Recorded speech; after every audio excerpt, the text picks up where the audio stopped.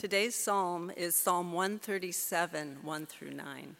This is in the Common English Bible, and you can find it on page 772 in the Pew Bible. Alongside Babylon's streams, there we sat down, crying, because we remembered Zion. We hung our lyres up in the trees there, because that's where our captors asked us to sing. Our tormentors requested songs of joy. Sing us a song about Zion, they said. But how could we possibly sing the Lord's song on foreign soil? Jerusalem, if I forget you, let my strong hand wither. Let my tongue stick to the roof of my mouth if I don't remember you. If I don't make Jerusalem my greatest joy. Lord, remember what the Edomites did on Jerusalem's dark day. Rip it down all the way to its foundations, they yelled. Daughter Babylon, you destroyer, blessing on the one who pays you back the very deed you did to us. A blessing on the one who seizes your children and smashes them against the rock. Hear the word of the Lord. Thanks be to God.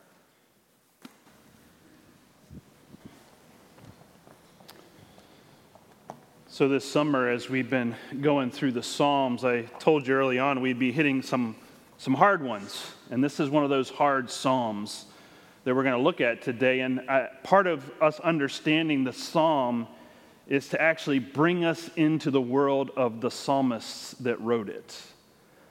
So I'd like to show you, to get us to kind of help us understand and maybe give us a little history lesson as well. Tim, can we run that video? I want to show you guys a video as we start off this morning. I'm going to talk about it. This starts out in 1500s, and these dots that you see going across the screen, you'll see them flit across every once in a while. Can you see them back there in the back? It'll get clearer as we go on. Put your glasses on if you need to. But these are all the voyages from Africa bearing slaves in the holds of their ships, going to North America, the Caribbean, and South America. And this is a time-lapse video sped up over 300 years. Can you see the dots now? Moving across into Central America and the Caribbean and South America and the United States. And what you're seeing there are all the voyages, over 20,000 slave ship voyages from Africa. You can see them. All of them are coming from Africa.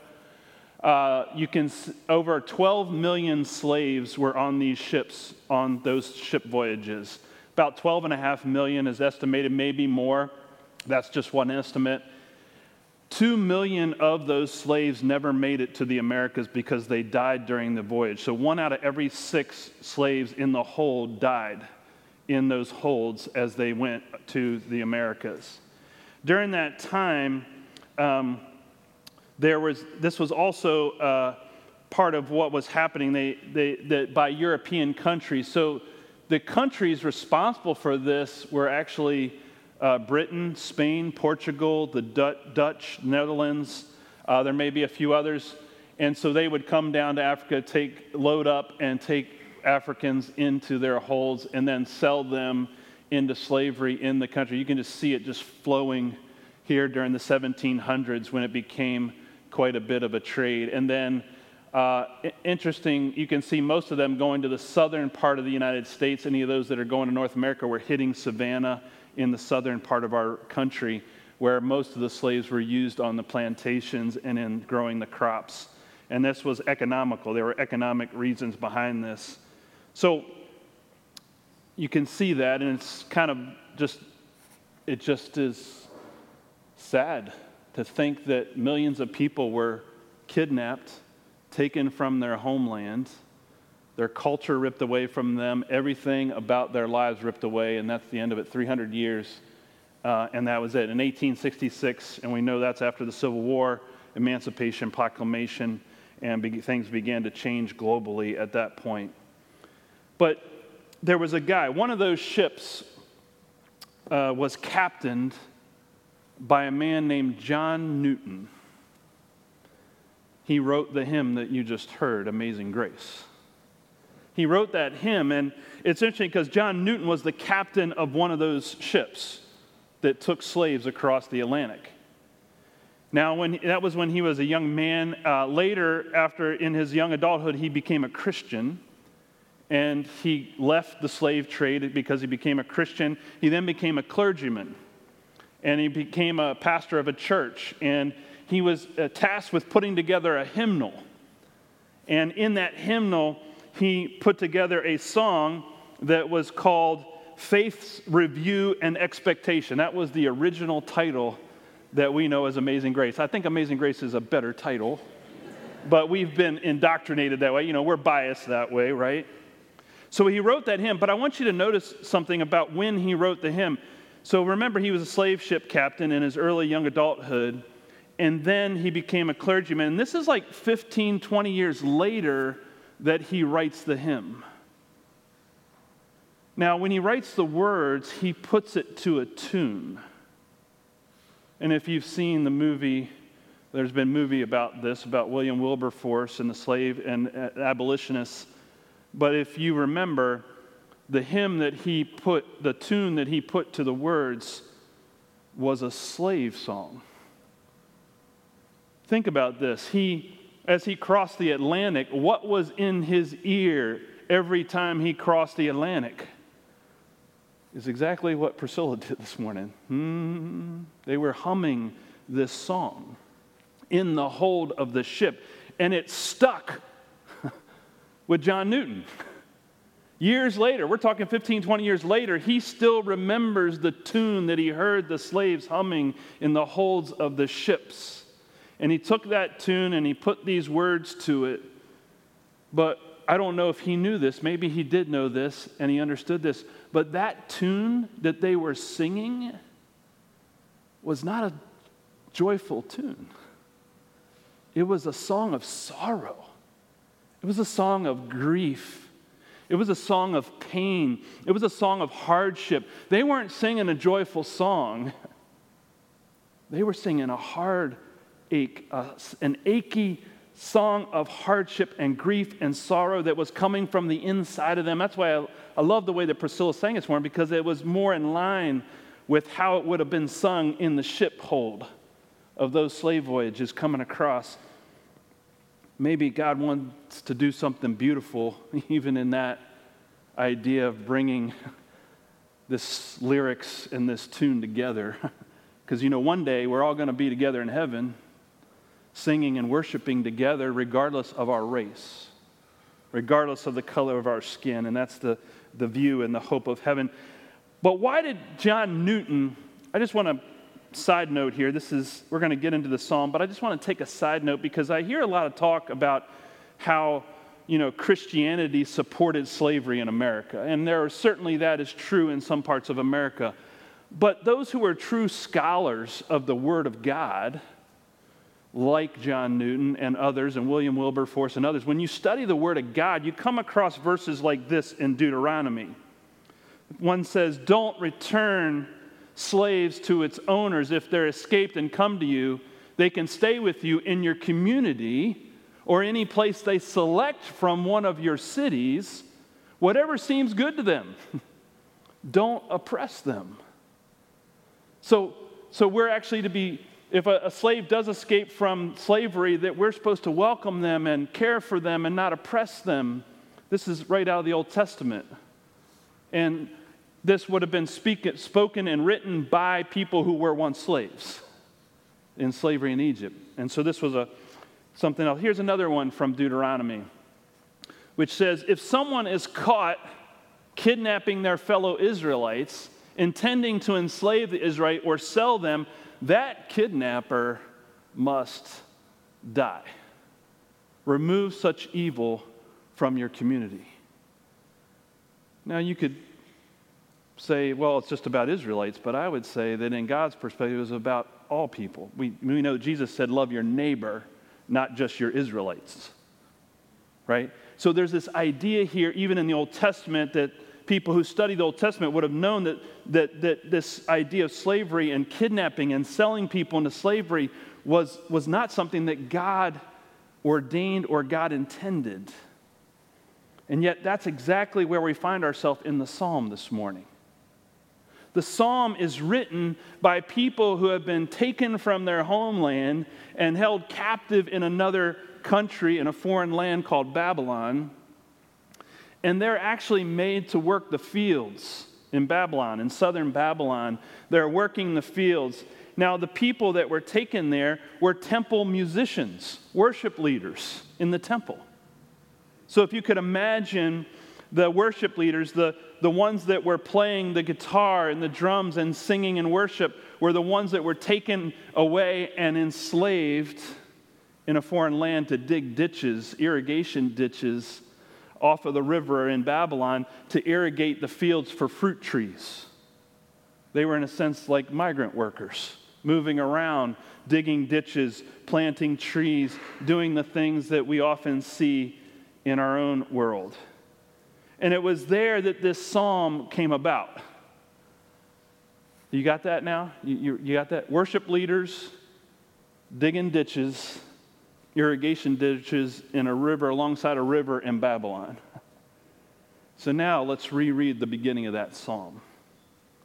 It says, alongside Babylon's streams, there we sat down crying because we remembered Zion. We hung our lyres up in the trees there because that's where our captors asked us to sing. Our tormentors requested songs of joy. Sing us a song about Zion, they said. But how could we possibly sing the Lord's song on a foreign soil? I think one of the things this psalm is about is it's about grief. It's about not just grief of losing a loved one, but it's the grief that accompanies powerless suffering. So it's grief, it's loss, but it's also we're powerless to do anything about the loss and the grief that we're feeling. We have no control over this. We can't do anything about it. We're powerless. We're suffering. We can't even sing anymore. And especially if you come to us, our captors, our tormentors come to us and ask us to sing a song, how can we do that? When you're sad, when you're in grief, has anybody ever come to you and said, hey, cheer up? You ever heard that? Or how about, oh, get over it? Or how about, I think it's time to move on? Anybody ever hear those phrases, right? But when you're powerless and when you're feeling in grief and loss, those words fall short, don't they? They don't really resonate, right? Can I make a confession to you today? And I'm not going to speak on behalf of everybody, but I can speak on behalf of my own experience. You know, as a white male American, I've watched over the years racism in America, right? And I've seen it, and so I say this to say that I have a white male perspective on this. But here's my confession. I have often said that same thing. Well, why can't we just move on? Has anybody ever said that? Why can't we just move? Why can't we just cheer up and move on and go on with life like, everything's better, right? I mean, that's what I'm thinking. As a white person in America, I was like, why can't we just get over this, right, and move on as a nation? And I think about that because I think, here's some of my past thinking is Emancipation Proclamation. Abraham Lincoln, Republican president, wrote the Emancipation Proclamation. Slaves were freed. We got that, pat myself on the back. Or 55 years ago, desegregation happened. We as a nation desegregated, and that was just this past week that we remembered the anniversary of that date.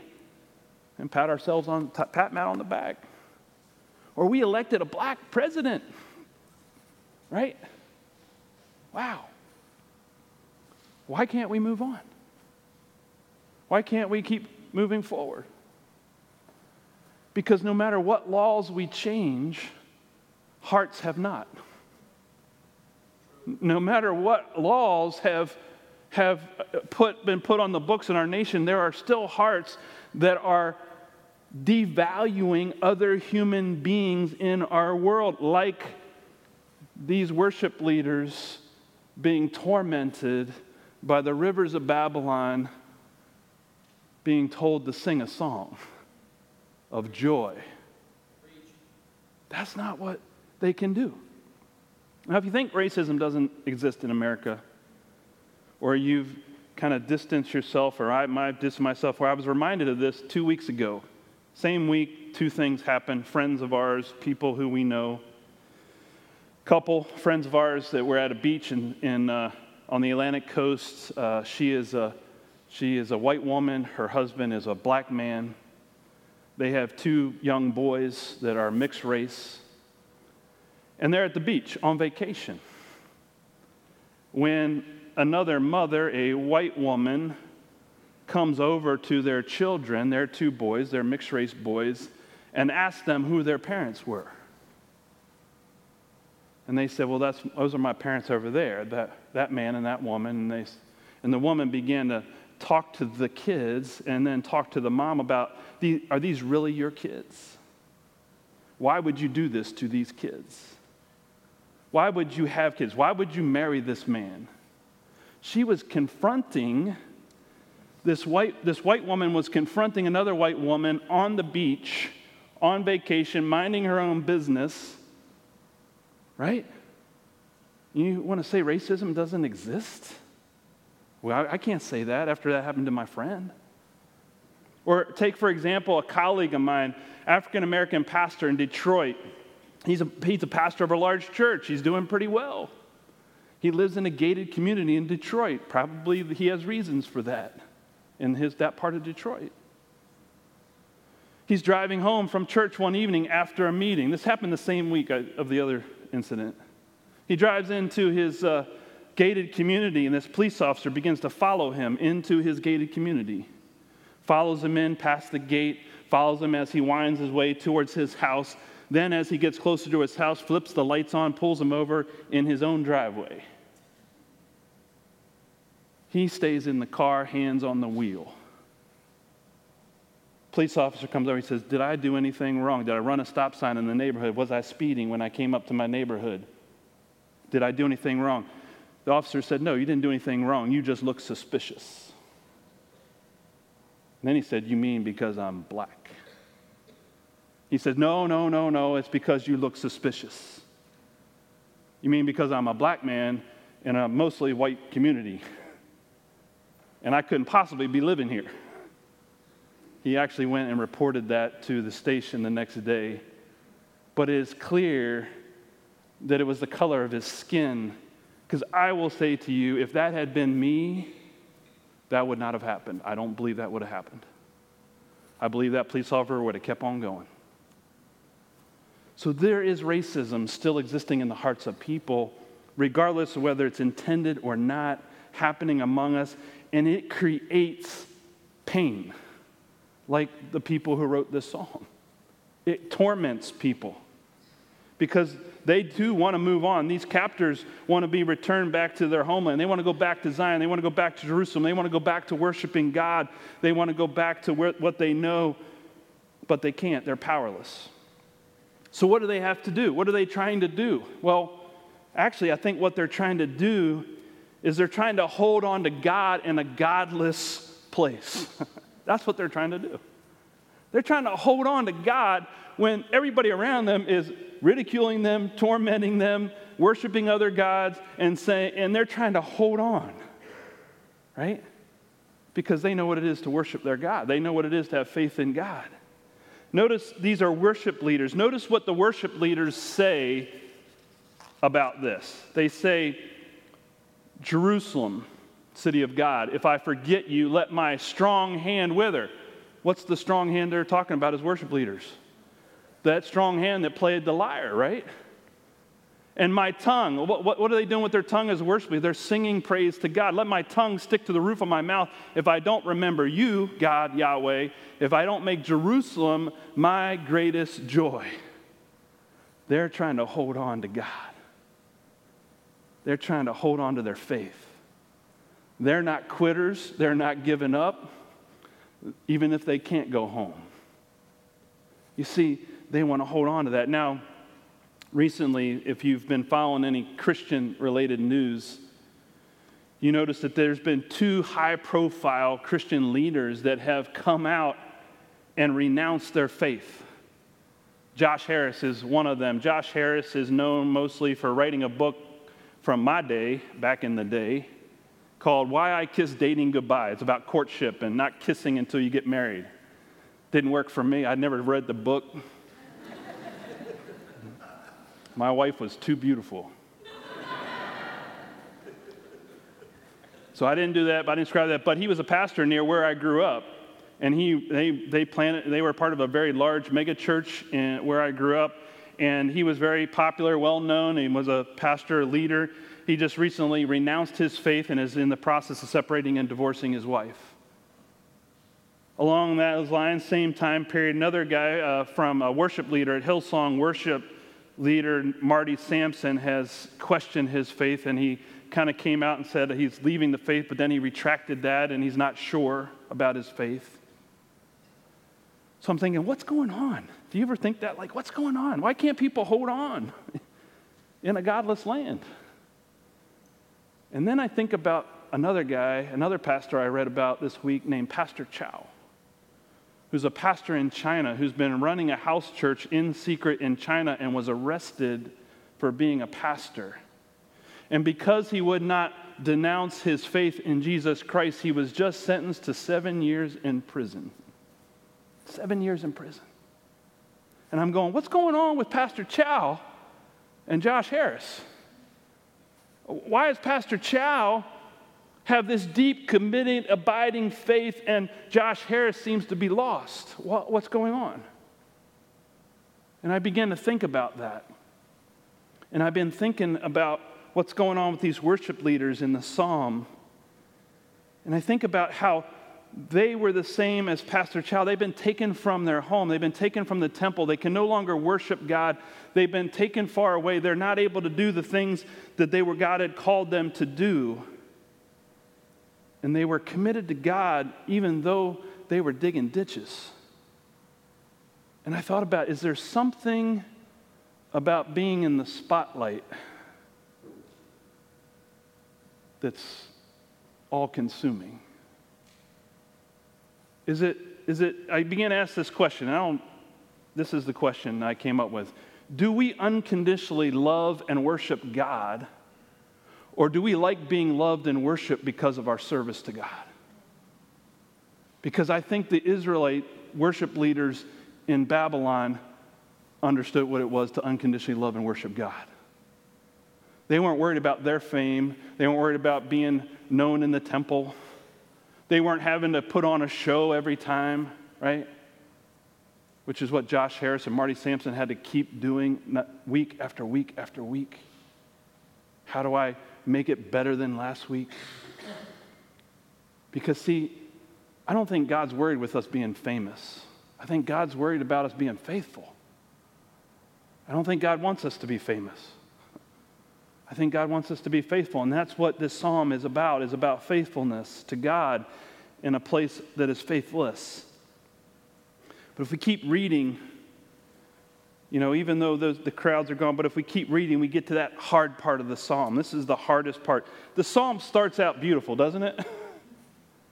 And it ends so hard. It says this, "Daughter Babylon, you destroyer, a blessing on the one who pays you back the very deed you did to us. A blessing on the one who seizes your children and smashes them against the rock."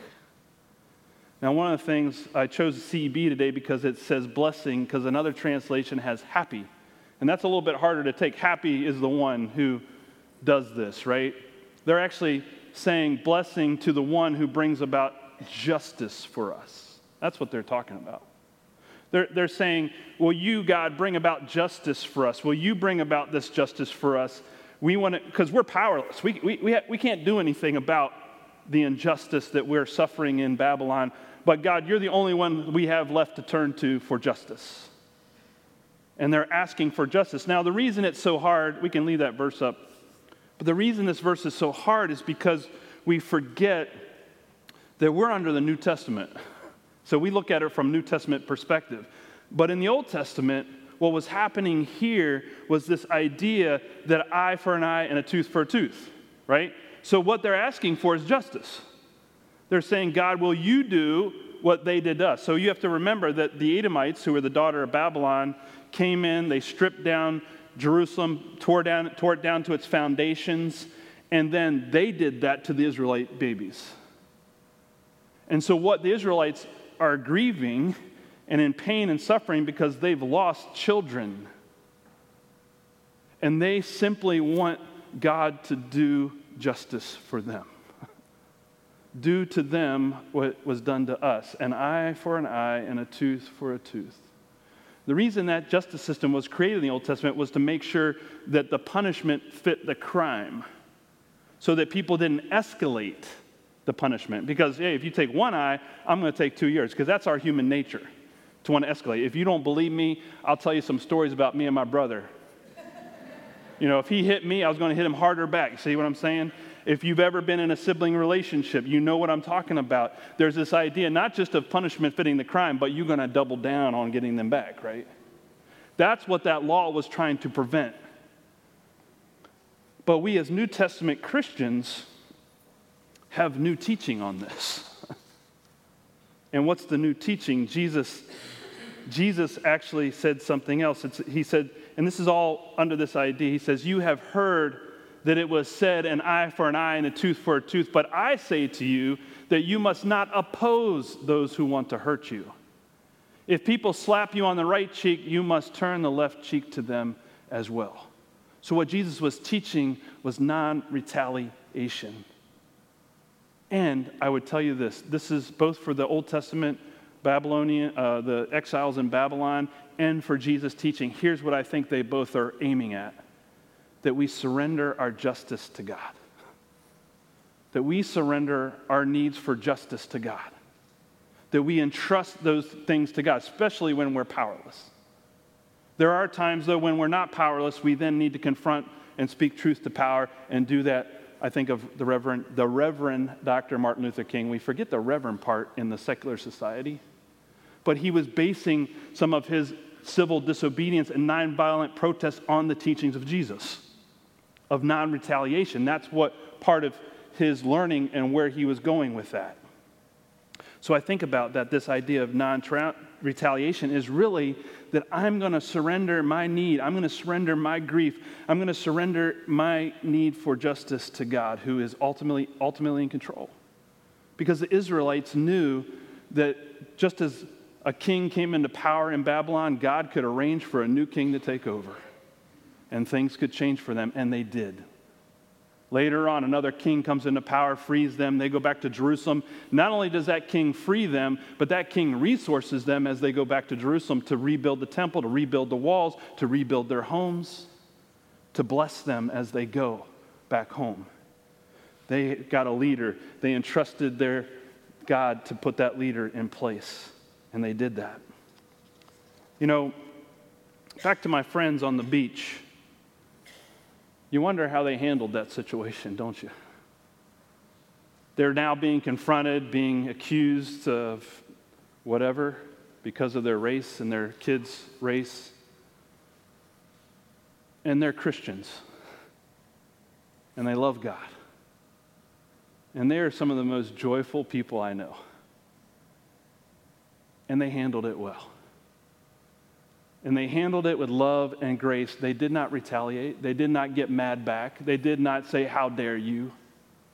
But they stood their ground. They stood firm.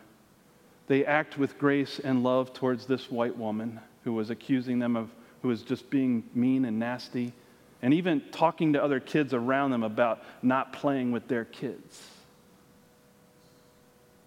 But they just stood up for themselves with love and grace. They didn't try and get even. And their boys saw that. And I'm proud of the way they handled the situation. I'm proud of the way that they acted with love and grace in a very difficult situation because they're Christians. I don't know if I would have acted that way. But I'm glad that they did. That they wanted to show their children this is how you respond to mean people in the world. And we pray for them. And let's pray this morning.